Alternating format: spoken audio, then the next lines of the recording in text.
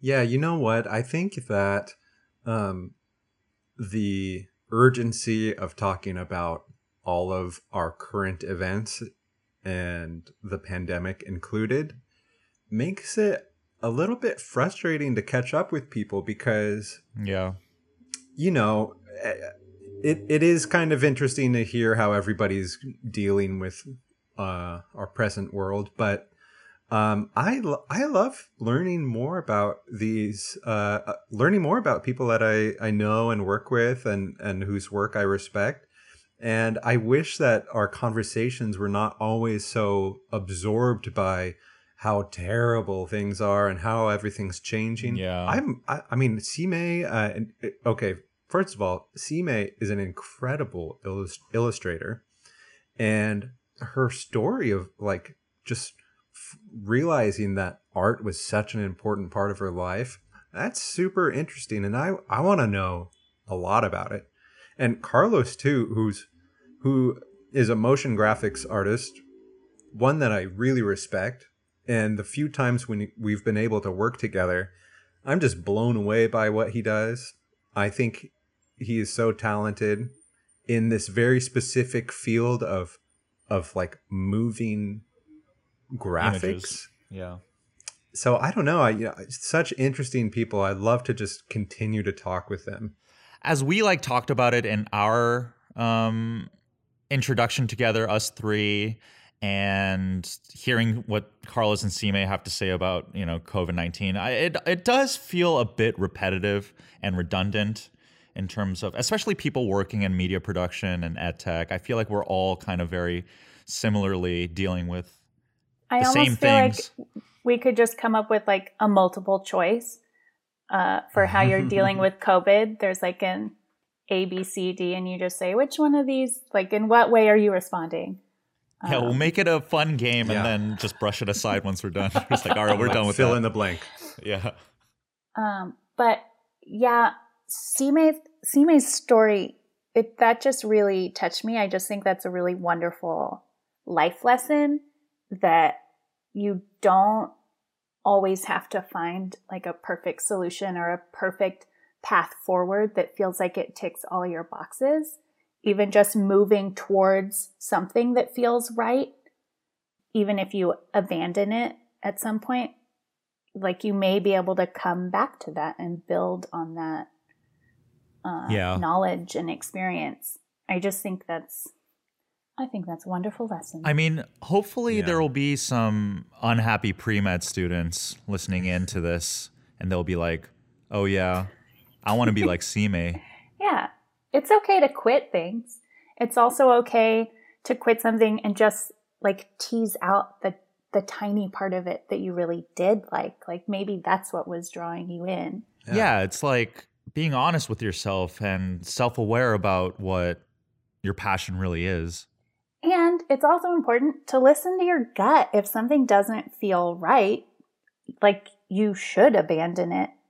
Even if you really want to make it work, like you may come back to that later. And the freedom you get from dropping things that aren't serving you in this moment, it's magical. I love it. We've been very inspiring about the things that inspire us. Yeah. And with that,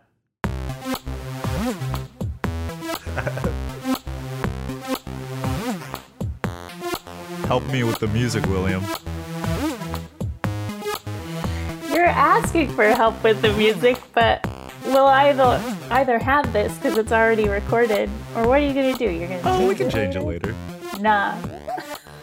Or we'll what if every week Andrew just tries again?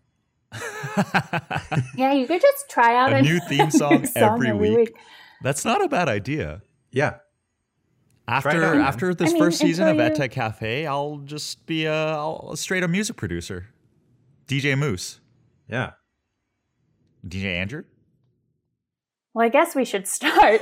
Welcome to our first official episode of EdTech Cafe, a podcast series produced by the Educational Technology team at Stanford School of Medicine. Our team sits at the intersection of art, science, and education, and in this space we'll sit down with other media and production savvy professionals to discuss how they use their talents to support science and improve educational outcomes across the globe. I'm Jessica Whittemore, and I'm joined by my thought-provoking co-hosts William Bettini and Andrew Beck. Hi. Sup? How are y'all doing today?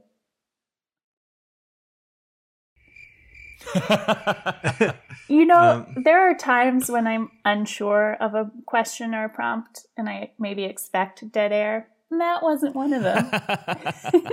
Well, I'll tell you what, I've been working, as we mentioned on the last episode, I had an unfortunate accident and I cannot really use my right hand right now. And I have been working most of the day actually trying to get some new directions out to our art team.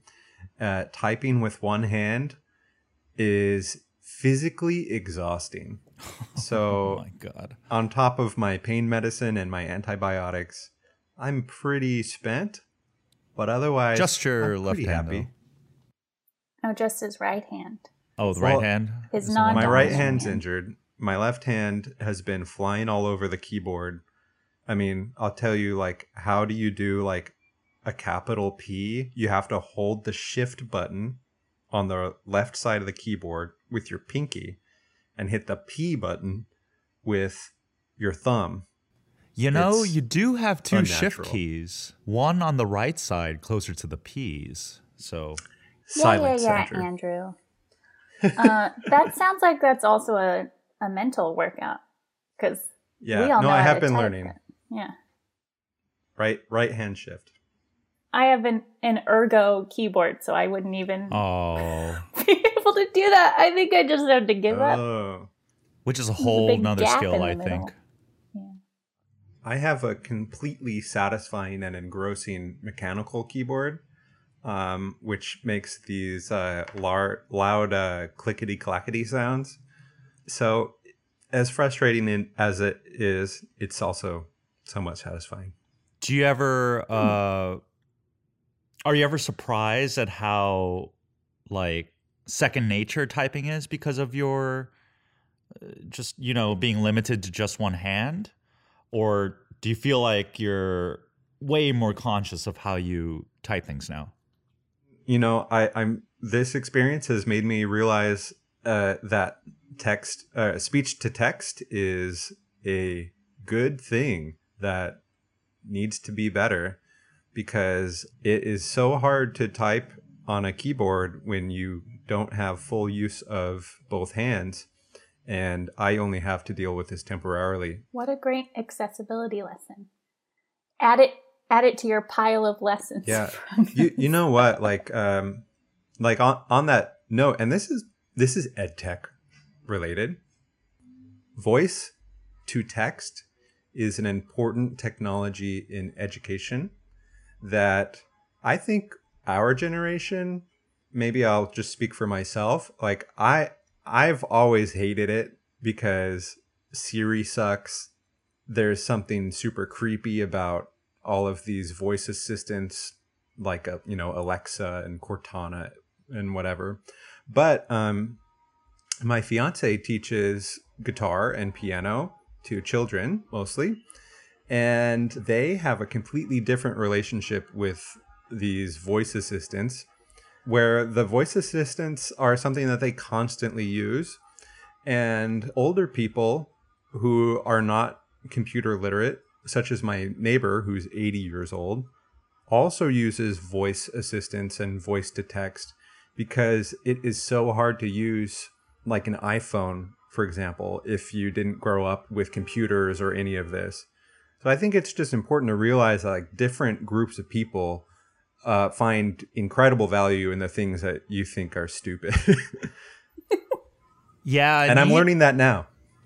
Yeah, and even when you like raise the font or like raise the size of your keyboard or something, I mean it seems like it's a real handicap to some folk, certain demographics. I mean, they must have great enunciation, articulation, or something. Because Siri never understands me. I was going to say that sometimes I don't like voice to talk or voice to text because I'm soft spoken and I feel like I have to really push my sound out in order to do it. And that makes me more tired. But that's why it's important to have all different options. I would have thought as a theater actor, you wouldn't have a problem. Listen, because your diction is perfect. You gotta turn it on and you turn it off. You can't keep it on all the time. Huh? What did you say? I couldn't understand you. No, I'm just kidding. Ha ha ha ha. So we're at the EdTech Cafe, and I know I have my tea. It's a sweet rose tea today, which was out of the grocery stores. This is one of my favorite teas, and during COVID, Jessica's rubbing her mug as she's saying this. It says feminist. You can say that too. But I couldn't find it for a few months, actually, and I just found it this last week for the first time. So I'm very excited about that. But with every tea, we need a treat. William, do you have a treat of the day for us? Something to satiate us or give us a little pick-me-up? Did you say treat of the day? Treat of the day. Treat of the day. Treat of the day. Treat of the day. Treat of the day. Treat of the day. Treat of the day. Yeah. Okay, treat of the day. So we normally open this segment by asking what flavor profile is this treat of the day? Sorry, William, what flavor profile is this treat of the day? Well, you know what? It's bitter. No. Oh, no. We'll start bitter, but what I am hoping that we can do is talk a little bit about sweetness by the end. Love it.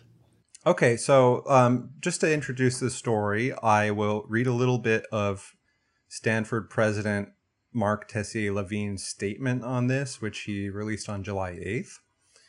As many of you know, on Monday, the federal government announced modifications to its rules for international students taking online courses in fall 2020.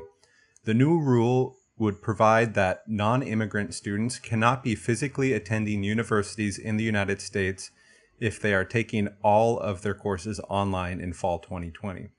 Under that rule, they will be given a student visa only if they will be taking some courses in person, and if they are here and the pandemic circumstances do not allow them to take an in-person course, they must either leave the United States or transfer to another university offering in-person courses. So that's the story, and I'm sure it's been heard by a lot of people at this point. I feel, and he goes on to reiterate their incredible opposition to this policy by the United States government, as have many universities. And what I wanted to do is, I don't know, just reflect a little bit on immigrant students, or rather, I should say, visiting students from other countries. International students. I'd like to reflect on, I guess, our own experience learning with international students and just kind of have a dialogue about it, because I think it's important to talk about this. You know what? I'll just start by saying that for my master's program, I went to California College of the Arts in San Francisco and Oakland. And for my master's program in design, I think that over 60% of my class was international, and from a variety of places: Spain, China, India, Japan. And I found an incredible bond with these students. It was enlightening for me to meet people from all around the world and to see their kind of work and what they're thinking about. And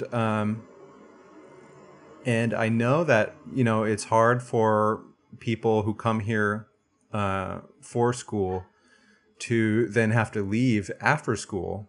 And I'm just thinking how terrible and it must be not only for the students, but also for the schools that they go to imagine that all of these students are being forced to go back home, especially in light of the pandemic and all of the various travel restrictions that make traveling in general difficult. Yeah, somebody else jump in. I mean, I don't know. I feel really disturbed by this policy. Yeah, this is what I think of it.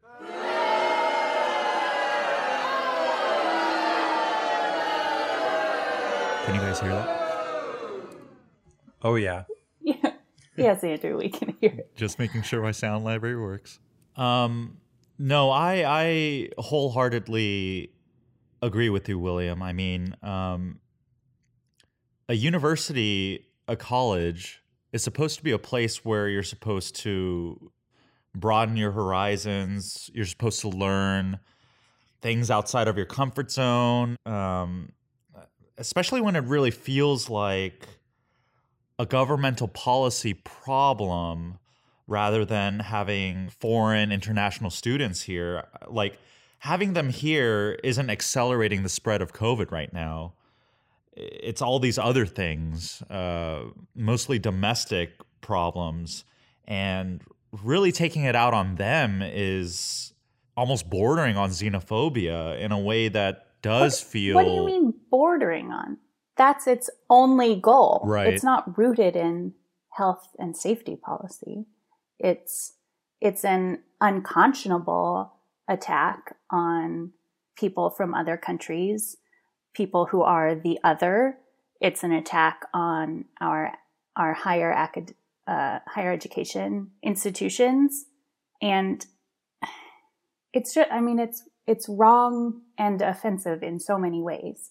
Traveling, I've had the privilege to feel, is one of the best ways to open up your perspective and to get just a whole new way of looking at things. And having international students in our higher education institutions is bringing a taste of that to share with other students. It's a beautiful experience. It's a beautiful tradition. And as we can say about many things that this administration does, the cruelty is the point. The only point of this is to be cruel towards students who are not from America. And is there any clarity on just how all of this will be enforced, both by the federal government and also if the university is dedicated and committed to protecting its international students, what these institutions will do or can do to protect them? Is there any clarity on this? There are a couple of things to say. In terms of enforcement, it is the Immigration and Customs Enforcement, ICE, has said that they will not issue visas to students at schools that are operating completely online in the fall. And international students will be barred from taking all of their classes online. So basically, these students will be here without a visa, which opens them up to being deported, sent back home. To being deported if, they're caught. And the reaction, I think, something that is heartening is that the reaction against this decision is loud and clear from our universities and also the students and people who support these students.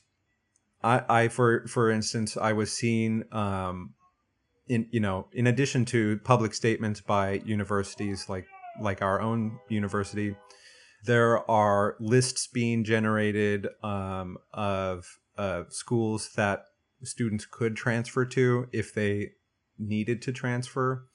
There are companies that are offering to sponsor students who may otherwise be sent back to their home countries. And then the final thing is that all of these schools, while suing the government and denouncing these rules, are also having to quickly, in the next month and a half or so, reformat their plans for the fall semester in order to protect these students from deportation. So, for instance, Stanford is going to have to revise how they were initially planning to have a safe fall 2020 semester to protect the large number of international students going to the school, both undergraduate and graduate and researchers.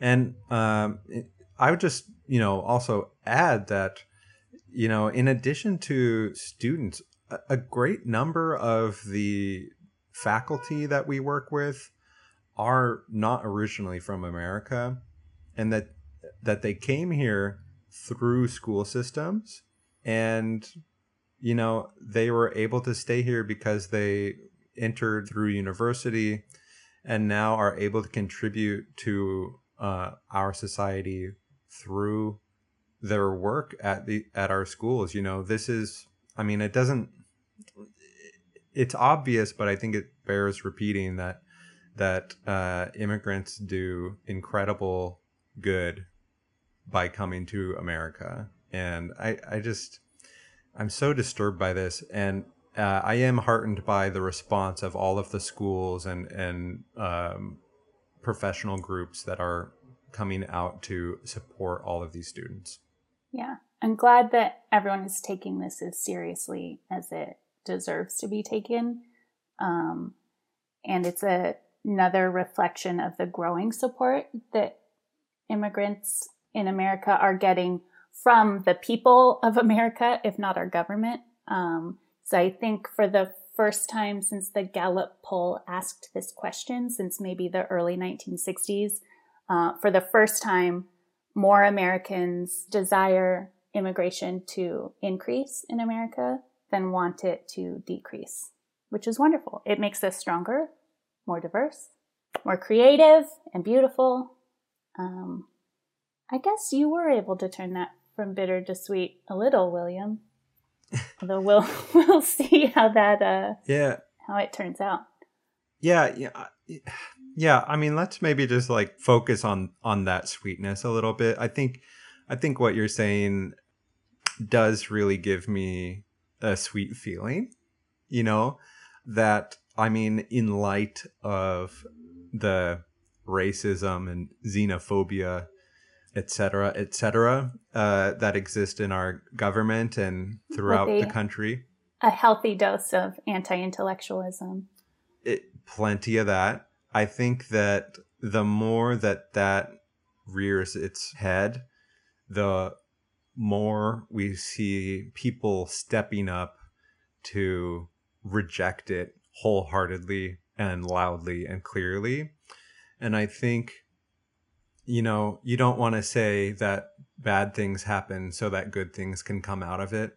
But oftentimes that is what we see is, and I think that this generation and the generation after ours are loud and angry about injustice. And I think it is really inspiring to see that,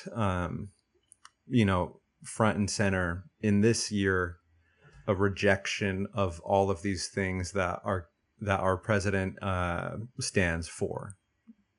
It is pretty amazing that all these things are coming together at this very almost like a critical mass. Yeah. And hopefully, the momentum will just keep, stay. We don't want, a big problem is burnout and people feeling like things are hopeless, things aren't changing or anything like that. But when society does reach a critical mass like this, hopefully it will spill over and really start to affect things in a positive way. Gosh, it bothers me that the administration looked at this global pandemic shutdown and saw an opportunity to be more racist and xenophobic. But that was great, William. You did turn it around. I was worried about having a bitter treat all morning. Yeah, just, take that away from it. I wanted this treat to have some sweetness, and there is sweetness in the way that people are responding. Yeah, we love to rant and complain, but we're not in the business of bringing any listeners down. It may raise questions about, or it does raise questions about the importance of place and what online education means and looks like and its relation to place. But I don't really know if I feel up to talking about that right now. Well, that was a wonderful treat, William. Thank you. Yeah, you're welcome. I'm ready for the main entree. Sorry. I'm aware that I was supposed to transition to our interviews with our guests, but I saw that line you wrote for me, Andrew, about main entree, and I hated it. There's no main entree at the cafe. We're just meeting up with our friends. Yeah, our friends are walking through the cafe door, and we're waving at them. Oh, I see them. Look, it's Carlos and Sime. Let's hear what they have to say.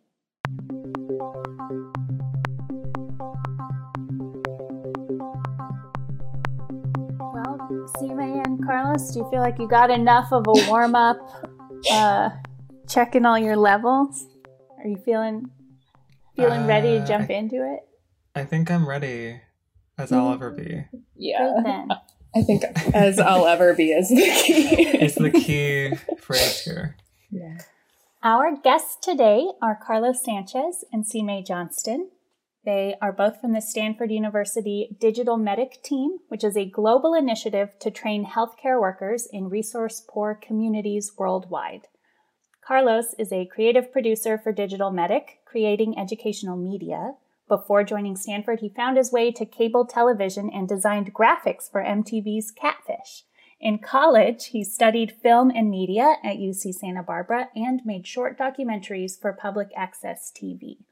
He then took time to travel abroad and freelance before making San Francisco his home. In his free time, he loves to cook spicy food and read memoirs.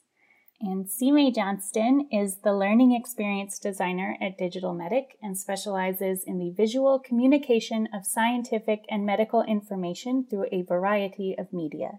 She believes that creative visualization provides a rare power to engage learners, simplify complexity, and inspire research.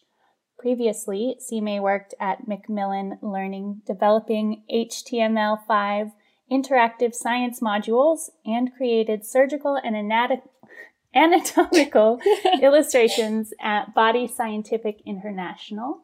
She is a certified medical illustrator and holds an MS in biomedical visualization from the University of Illinois at Chicago. I asked y'all if you were ready, but I should have prepared myself more before those bios. I haven't heard that one read out loud in a long time. Yeah, I hope you guys are okay. I did ask for your bios at one point, but I just kind of cheated and went on the Digital Medic website to steal it. Sime, this is maybe one of those great examples of it's always great to read aloud our text. Right. I'm not saying Carlos, it sounded great. I think mine is a little stiff. I don't know. You both sound legit. Exactly. Where did you pull mine from? I don't even know where that came from. Well, welcome, you guys. Thanks for joining us on our first episode. I feel so formal. It's a big honor, really, to have you guys with us. Well, thanks for inviting us as your first guest. So I think maybe, Jessica, unless you wanted to kick things off a little differently, I thought I was just going to check in on them to see how they're doing during COVID-19, because obviously it's like the lingering cloud over everyone's heads right now, and it's obviously shaped a lot of how our workflow has been. This is kind of the new normal for all of us. So yeah, I think we'd love to know how work has changed for you since all of us now have the luxury of being able to work from home. So we're just interested in how working from home has changed the work that you do. Yeah, I mean, I think it's been an adjustment for all of us over the last few months. Actually, maybe less so for our team because our core team is really split between California and Cape Town. So we already were using a lot of the same tools like Zoom meetings regularly and communicating over Slack and navigating that whole space. So it's really just kind of pushed it more in that direction for us. And yeah, so I think personally, it's been interesting just being home all the time.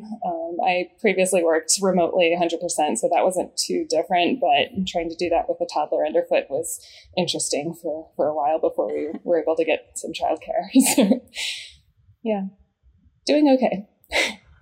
I think for How about- me, how about you, Carlos? it Yeah. seems like our work changed a lot because we started basically making videos all about COVID. And so like, at least in the first few months when like I was just like absorbed with the news, like I'd basically be working on COVID related stuff and like the virus, and then I would like watch TV and like see it. So it was kind of like I was trying to escape it, I think, in the beginning. It was really stressful. But now it's become just like normal, I guess. So Yeah, y'all have been producing a lot of videos. Well, not just videos, but all sorts of different assets that people can use to educate on COVID best practices, right? Yeah. we basically shifted. Go ahead, Sime. No, you go ahead. I was just gonna say, yeah, it seems like we shifted sort of our priorities a lot, and we were not really sure what our team was going to be doing this year. But now it's like we have this like new focus, which is nice. What were you going to say, Sime? Yeah, I was just going to say we kind of paused some of the previous work that we were doing and really focused on the COVID public education toolkit for a long time. Yeah, so just creating a lot of resources and kind of preventing the spread of the virus, mental health, and yeah, just Have you had any groups start to use your resources? Like, have you gotten any feedback on that? Yeah, we have. That's one of the great things that's kind of come out of this whole pandemic situation for us is just the new collaborations with other organizations. So some of our assets have been used by Medic Mobile and their curriculum for community health workers, working with PreCult and their work with the WHO. It seems like there's been so much flux in the guidance on preventing COVID and what the best way to live during this time is. Have you been like subject to like the various twists and turns in the research, and how do you deal with that? Yeah, that's been an ongoing challenge throughout this whole process. You know, we don't want to be at the forefront pushing things that we don't know are evidence-based, but at the same time, the evidence is kind of ongoing and the research is kind of always changing. So an example of that would be the recommendations on mask wearing. At the beginning, we were following the WHO's recommendations on wearing masks and preserving that for healthcare workers. And recently, we've been having to rethink how we're designing our visuals to work with the new recommendations to universal mask wearing. Right. So yeah, it's ongoing, and I think we're trying to keep up with it and just design in a way that is easy to adapt and update later on if needed. Well, is there? Oh, go ahead, Jessica. Go ahead, Andrew. No, you go. Okay, I will go because I was gonna kind of take a step back and just for any of our new listeners or just any listener in general. A little context would be great. Like, what is this group that you guys are working for? What is Digital Medic? Yeah, so Digital Medic is an initiative from the Stanford Center for Health Education. And our focus is really on creating high quality health education materials for communities across the globe. So thinking about the content and a way that is scalable and adaptable, and really just identifying what are the highest priority topics that need content. And so you guys really just have shifted focus completely to COVID-19? Like before COVID-19, what were some like videos you guys would work on, or what kind of projects would you guys work on?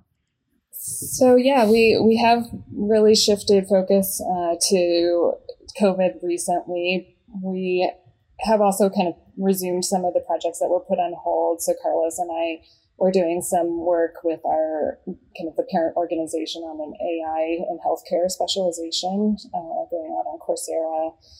We also have been adapting a lot of our content for different into different languages for South Africa population. So a lot of our content is on maternal and child health and kind of reaching different audiences throughout South Africa primarily.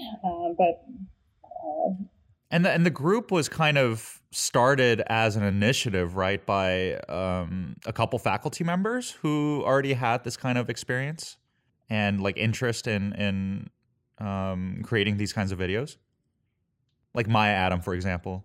Yeah. So a couple faculty had a big part of the beginning of Digital Medic, Dr.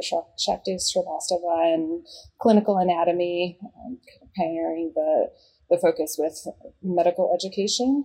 We produced some content in anatomy that was adapted into digital format, and also working with Maya Adam. Both of whom will be guests on Irfan Mojadam's EdTech podcast, Teachers in White Coats. Just a quick plug. Oh, great. Yeah, and a lot of work with Maya on kind of breastfeeding and nutrition, maternal child health. So she actually established our team in South Africa when she lived there for a year. I'm interested if there are any things that y'all have learned from work during COVID or the process of these like rapid fire turnaround for COVID materials, if any of that will affect your future work once we are out of this. I mean, who knows when we'll be out of this pandemic, but anything that you've 2021. Anything you'll be taking with you forward? Carlos, do you want to go first? Yeah, Carlos, I feel like you've been quiet. Let's hear from you. Well, nothing comes to mind. I feel like our work is just different, and I wish it could be better and go back to kind of how it was before. So I'm trying to think of what I've learned so far. Simei, do you have like an answer? Sort of. Yeah, I think for me, it's been learning how to collaborate across time zones and remotely, and really just learning how to be a little bit more bold in our decisions. I think having to work rapidly, you need to make creative decisions and go with them. And that can be really difficult, especially when the direction is a little unclear at the beginning. And I think for me, I've learned a little bit about defining and communicating to the team, how we're working together. And really, for this project, it was interesting because our core team was expanded by all of this amazing help from your team, actually, and some others. So we had some volunteer medical students who joined, and they were on pause with their clinical rotations, and so had some extra time to help out. And so all of a sudden we were a lot larger, maybe double our size, and kind of navigating how to just keep everybody's time and skills, making the most use of those, and having everyone have a fulfilling experience. I think it's always challenging in person. So doing that remotely has been interesting. I mean, I know with my friends who are in media production and similar industries, I know a bunch of them have felt like they've become less productive and less focused, even though they do get the same things done, but just on like a minute to minute, hour to hour basis. They feel less productive. But it sounds like for you guys, just because, I mean, you guys like in a way doubled in size, you're dealing with different time zones. Like it's almost like you guys have to stay more on top of it to keep everything on track. It definitely feels that way. I think that we actually have kind of boosted our productivity, definitely with extra capacity in terms of how many people are on the team, but really learning how to make use of that 24-hour work day that we had always joked about at the beginning of Digital Medic. That actually has kind of come to pass, and you know, some of us working odd hours depending on, you know, childcare requirements and just the work needed.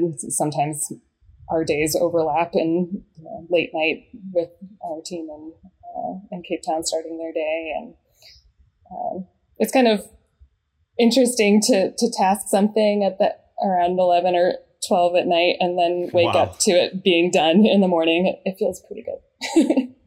Wow. So it sounds like y'all are being even more productive and working faster than usual. But are you taking care of yourselves? I was just going to say, you got to double up the beauty time too. Self-care time. Get rid of those eye bags.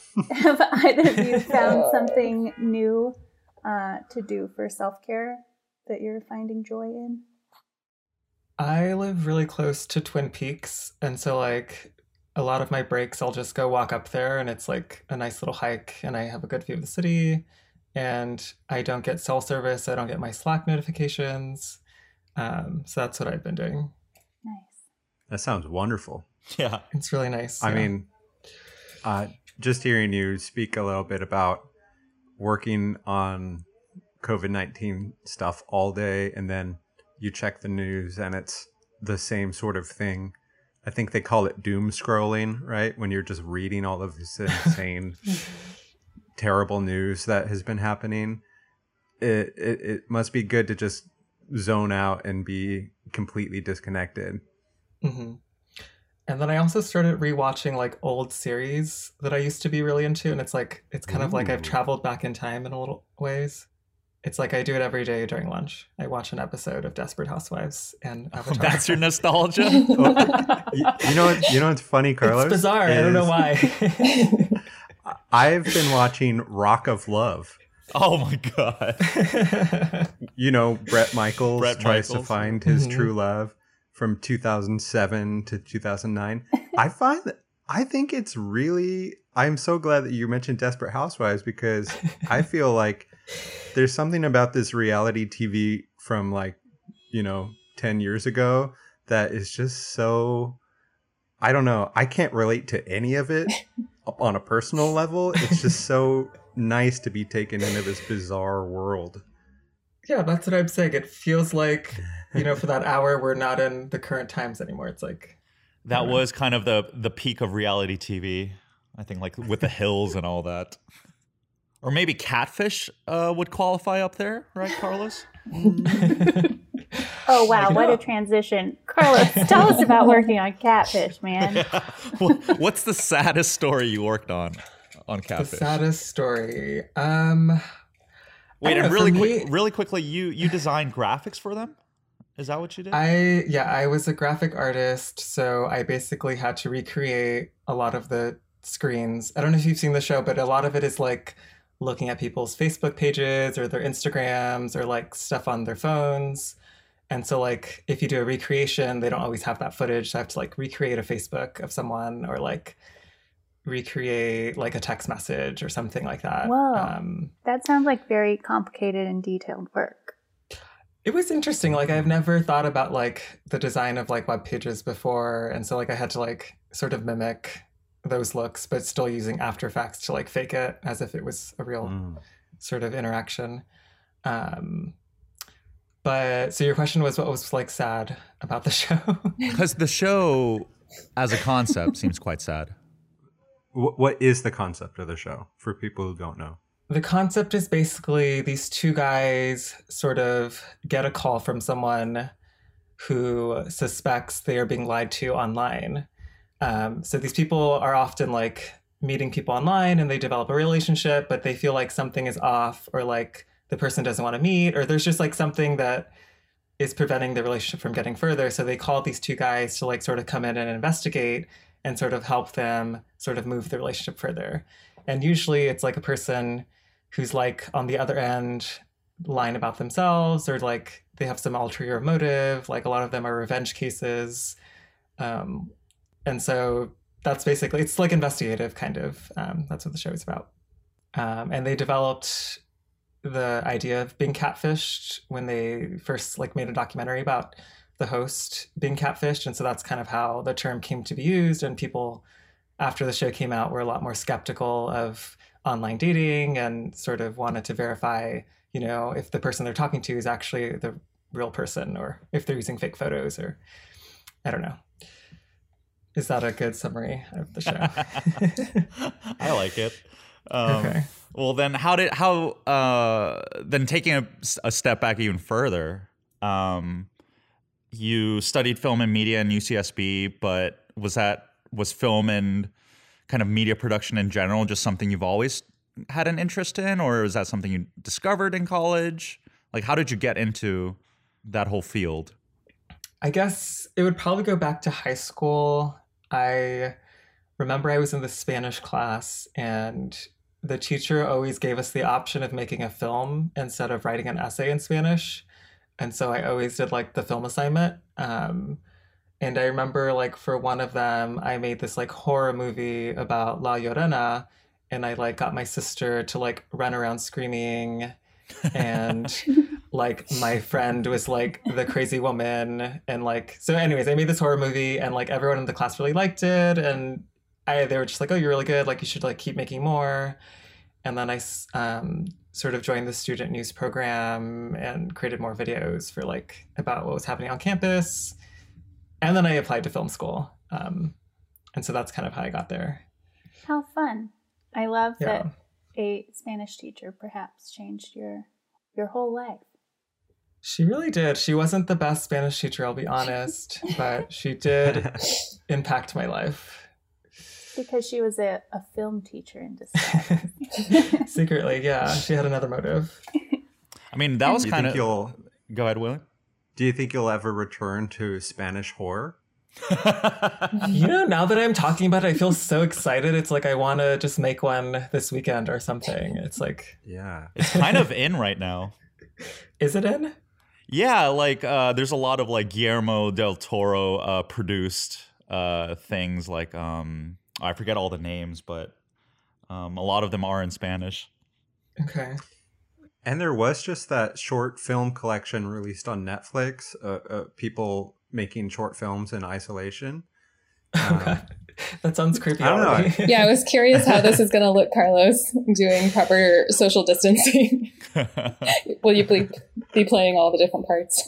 I mean, it's all in the music, right? That's like what Dr. makes Doolittle. it. Yeah. I have a few wigs and I have costumes. I can carry this. Yeah. Oh, I'm ready. I want to see this.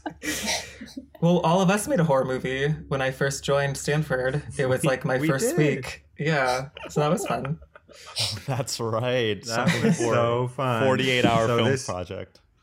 The project was make a movie in 48 hours with certain requirements like a character name, a line of dialogue, a prop, and like a theme.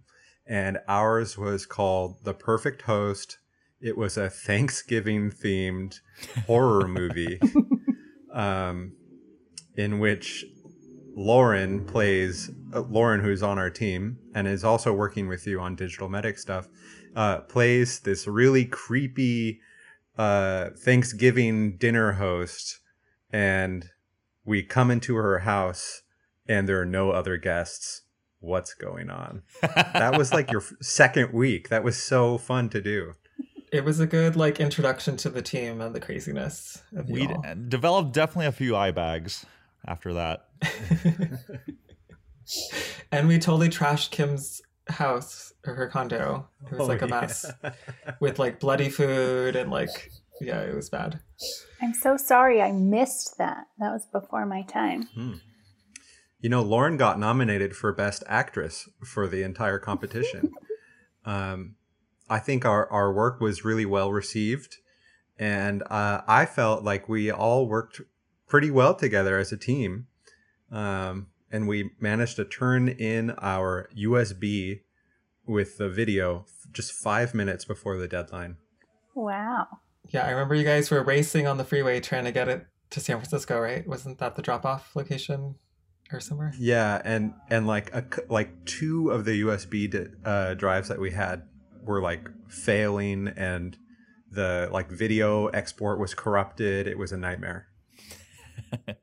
Oh boy. It was. Yeah, go ahead. No, you do it.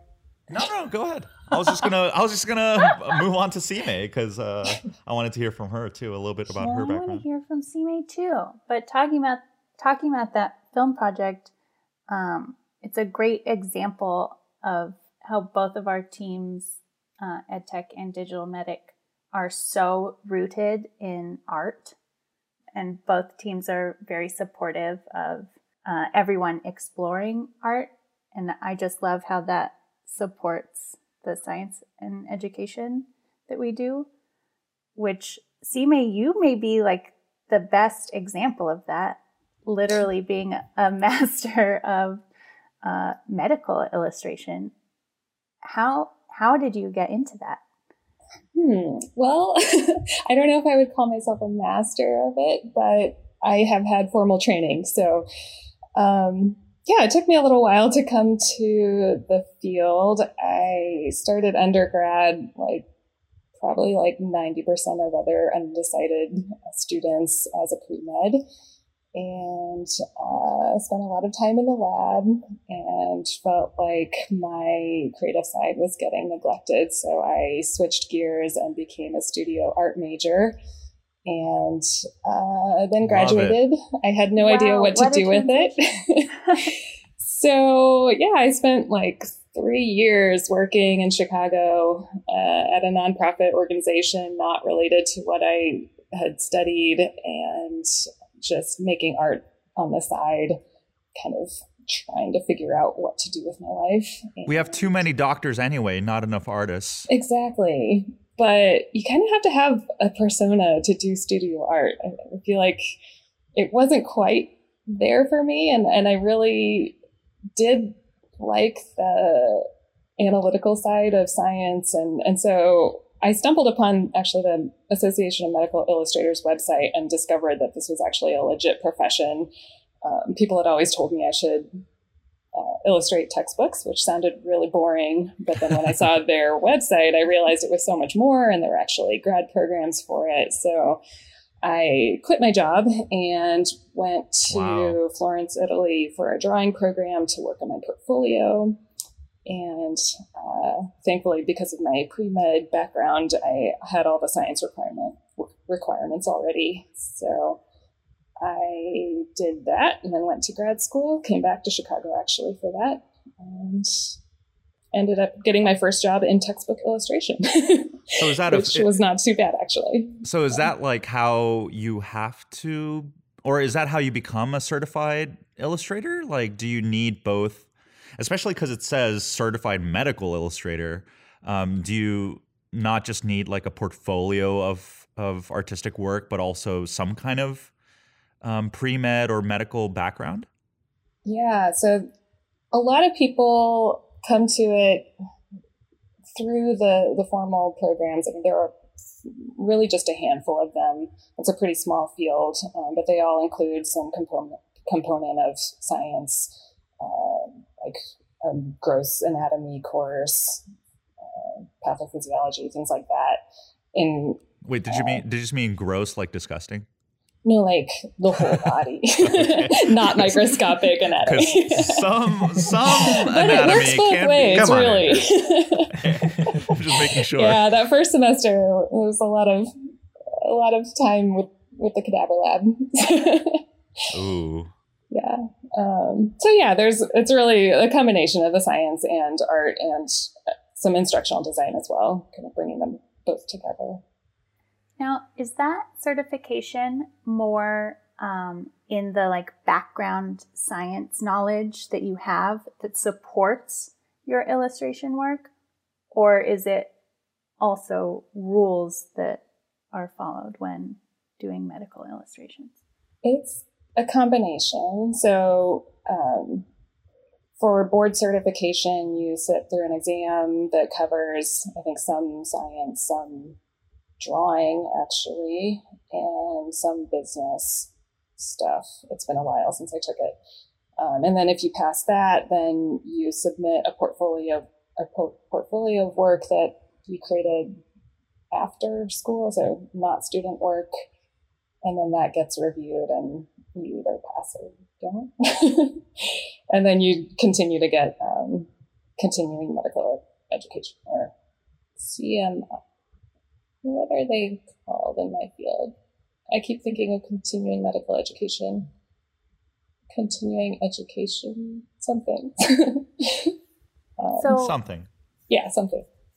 So that's so cool that you went into undergrad saying, all right, pre-med, and then thought, nah, switched to art, and then later found a way to combine the two. I just love that. Even my art was really informed by my love of biology. My senior show was this ceramics show of like these huge 200-pound clay torsos.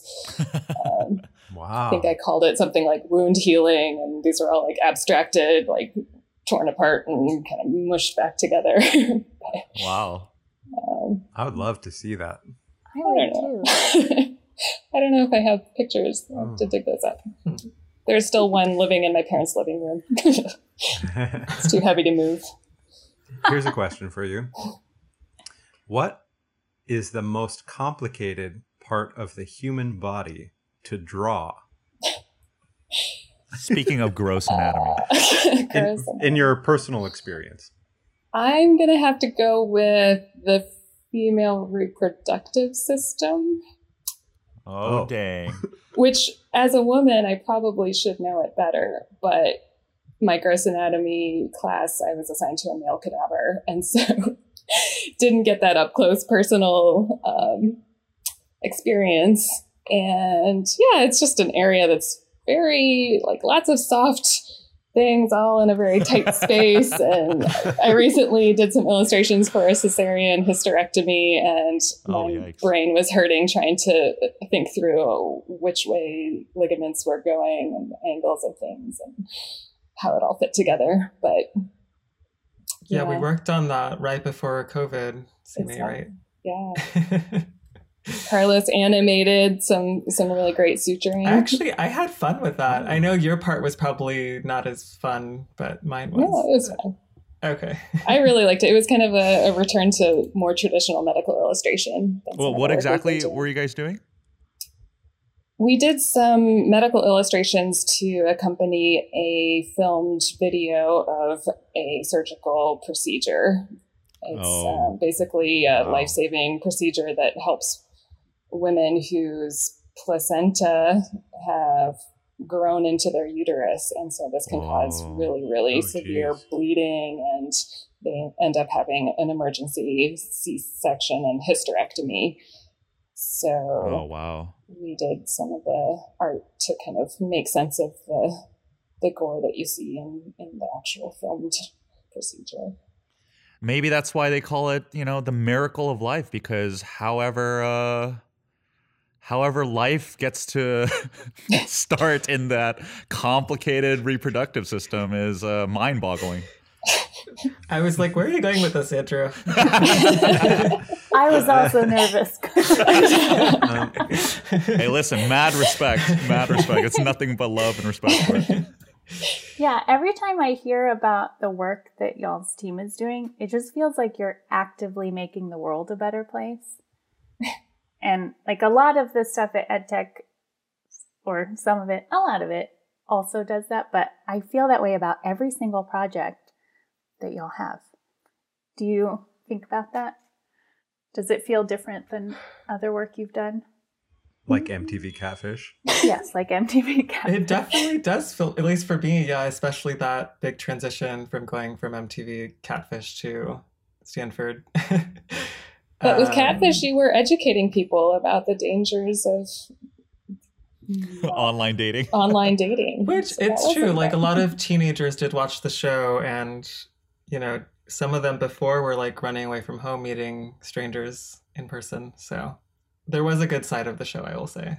Can you also tell us, Carlos, how you transitioned into science and working? Or at maybe Stanford? Stanford in general. Yeah. Well, I remember I applied to this job at Stanford when I was in Barcelona on this like never-ending trip.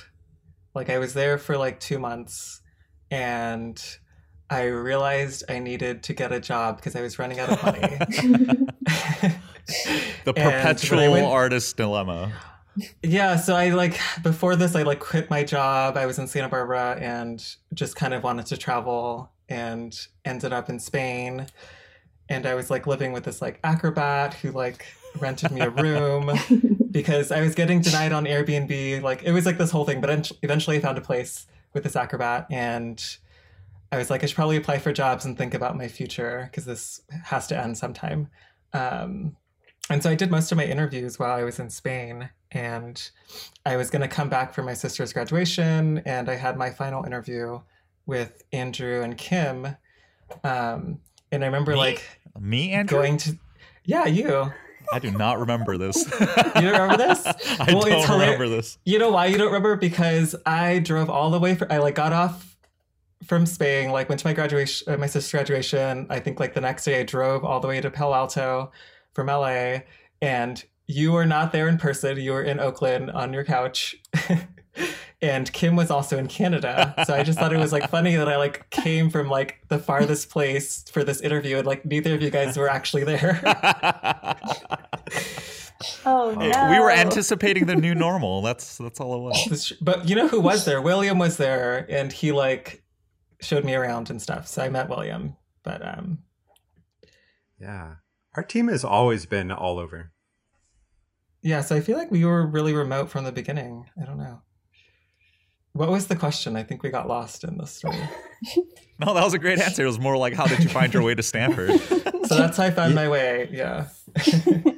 It's funny. I feel like Bay Area traffic had forced us to adopt a more remote, optional way of working several years ago, because it's so painful to drive anywhere in the Bay Area during rush hour that like in a way it like prepared us for what's happened. Yeah, we had to definitely work. I mean, I remember ever since like I first joined Stanford, Yeah. it was a bit of a selfish move at the time because I was the only one living so far away. But I was like, listen, guys, like I would love to instill some kind of work from home schedule, because coming down here 5 days a week was a bit untenable. It made, it felt like I was starting to lose my sanity a little bit. Well, y'all are currently working on COVID round the clock. Do you have any like parting words of wisdom? I guess it doesn't have to be related to that, but you are. I mean, listeners experts should in the field. definitely check out the Digital Medic YouTube channel. Like, how do you find that, CMA Carlos? Is it just YouTube/Digital Medic? Carlos was our manager. Medic. I'm literally Googling it right now. I would actually check out our website, because I was gonna say, you can the see, you can see the toolkit that we've put together, and some of the customizable assets as well as the videos. It's a pretty good resource, and we're proud of it. And the website is digitalmedic.com? digitalmedic.stanford.edu. Got it. And You're just making up URL. Do not go to digitalmedic.com, listeners. for another plug, we have a new course coming out on Coursera and edX for healthcare providers on COVID-19. So that's going to be launching, if all goes to plan, it's going to be launching July 17th. And we're really excited about that. Very Wow. cool. Congratulations. Thank you both so much for joining us. I learned some fun things about both of you. Yeah, thanks so much for coming, you guys, for honoring us and helping us break in the podcast. Thanks for having us. Yeah, this was fun. It's fun to talk about what we do sometimes. Yeah, hope it wasn't too painful. I don't know, my bio was a little painful. Maybe we can re-record that one. You can always re-record or dub over it or something. Oh. Let's just do it all over again. No. From the top.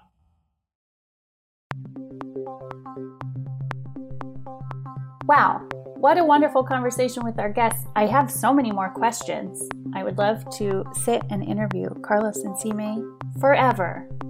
But that is our show today. Thank you for joining us for EdTech Cafe. Please like, subscribe, and review our podcast. And hey, Andrew, give us our song.